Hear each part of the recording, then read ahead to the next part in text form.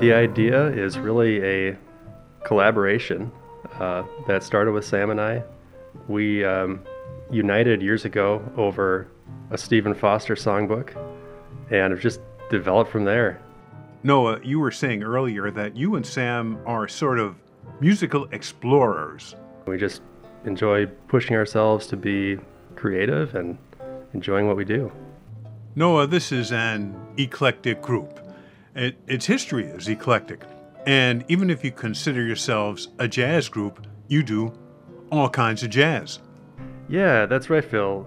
We started out playing older jazz, like jazz from the 30s and 40s. One piece we'll play for you today is called Louisiana Fairy Tale. It was popularized by Fats Waller, but was originally written by Haven Gillespie in 1935.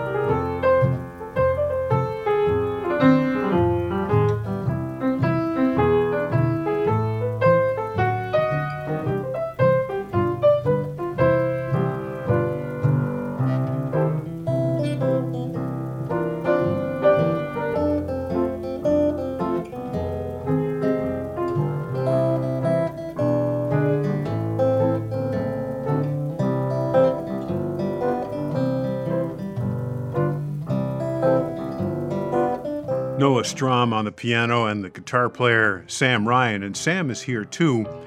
Sam, it must be really appealing to you to play older music. Well, originally when I met Noah, our kind of musical relationship has been based on older music. I think we are eclectic, but I think a theme that we follow is just kind of following different musical traditions that we have a shared interest in. So the one that's really become kind of strengthened between us is jazz and early jazz. Noah, this group is eclectic, it likes old music, but for some reason you started composing. I just felt like pushing the boundaries a little bit, and I've always been kind of a creative person. I was a teacher for a while and created, lots of lecture notes and tests and things like that.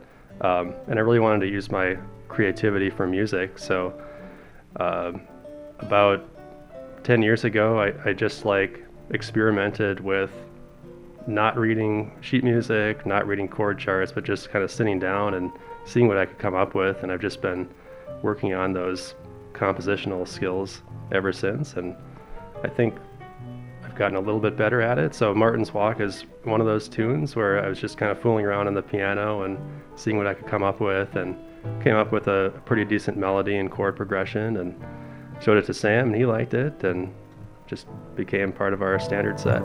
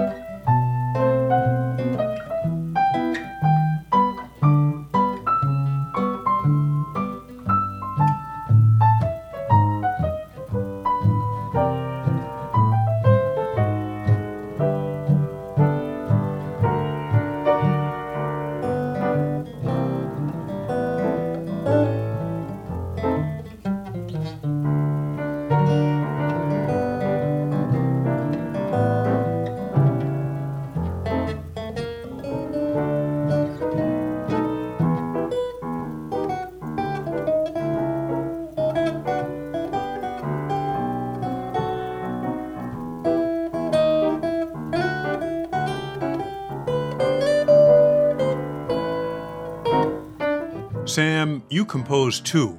I was wondering if your compositions have been influenced in some way by the way Noah composes? It's just been really inspiring to me.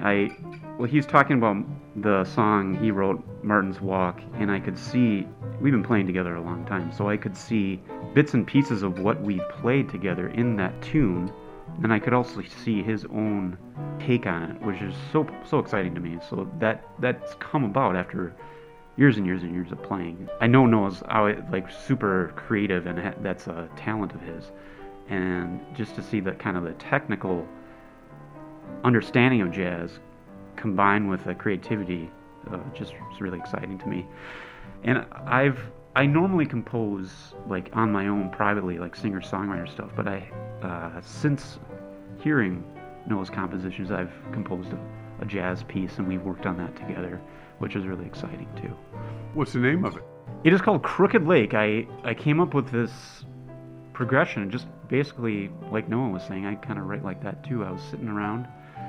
I'd just gotten back from the Boundary Water, so I was kind of in this, fertile space for being relaxed and having ideas.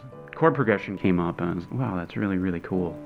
And it had a couple parts, so I brought it to Noah, and we played it one afternoon and worked out a melody that we liked. Yeah, Sam, and you named it after a Boundary Waters lake, Crooked Lake.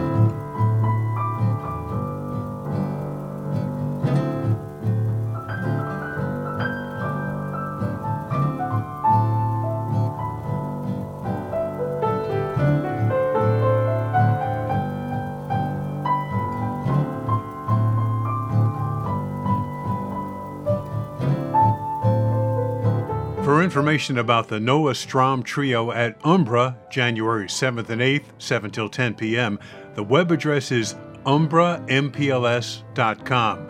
This program is made possible by the Minnesota Arts and Cultural Heritage Fund.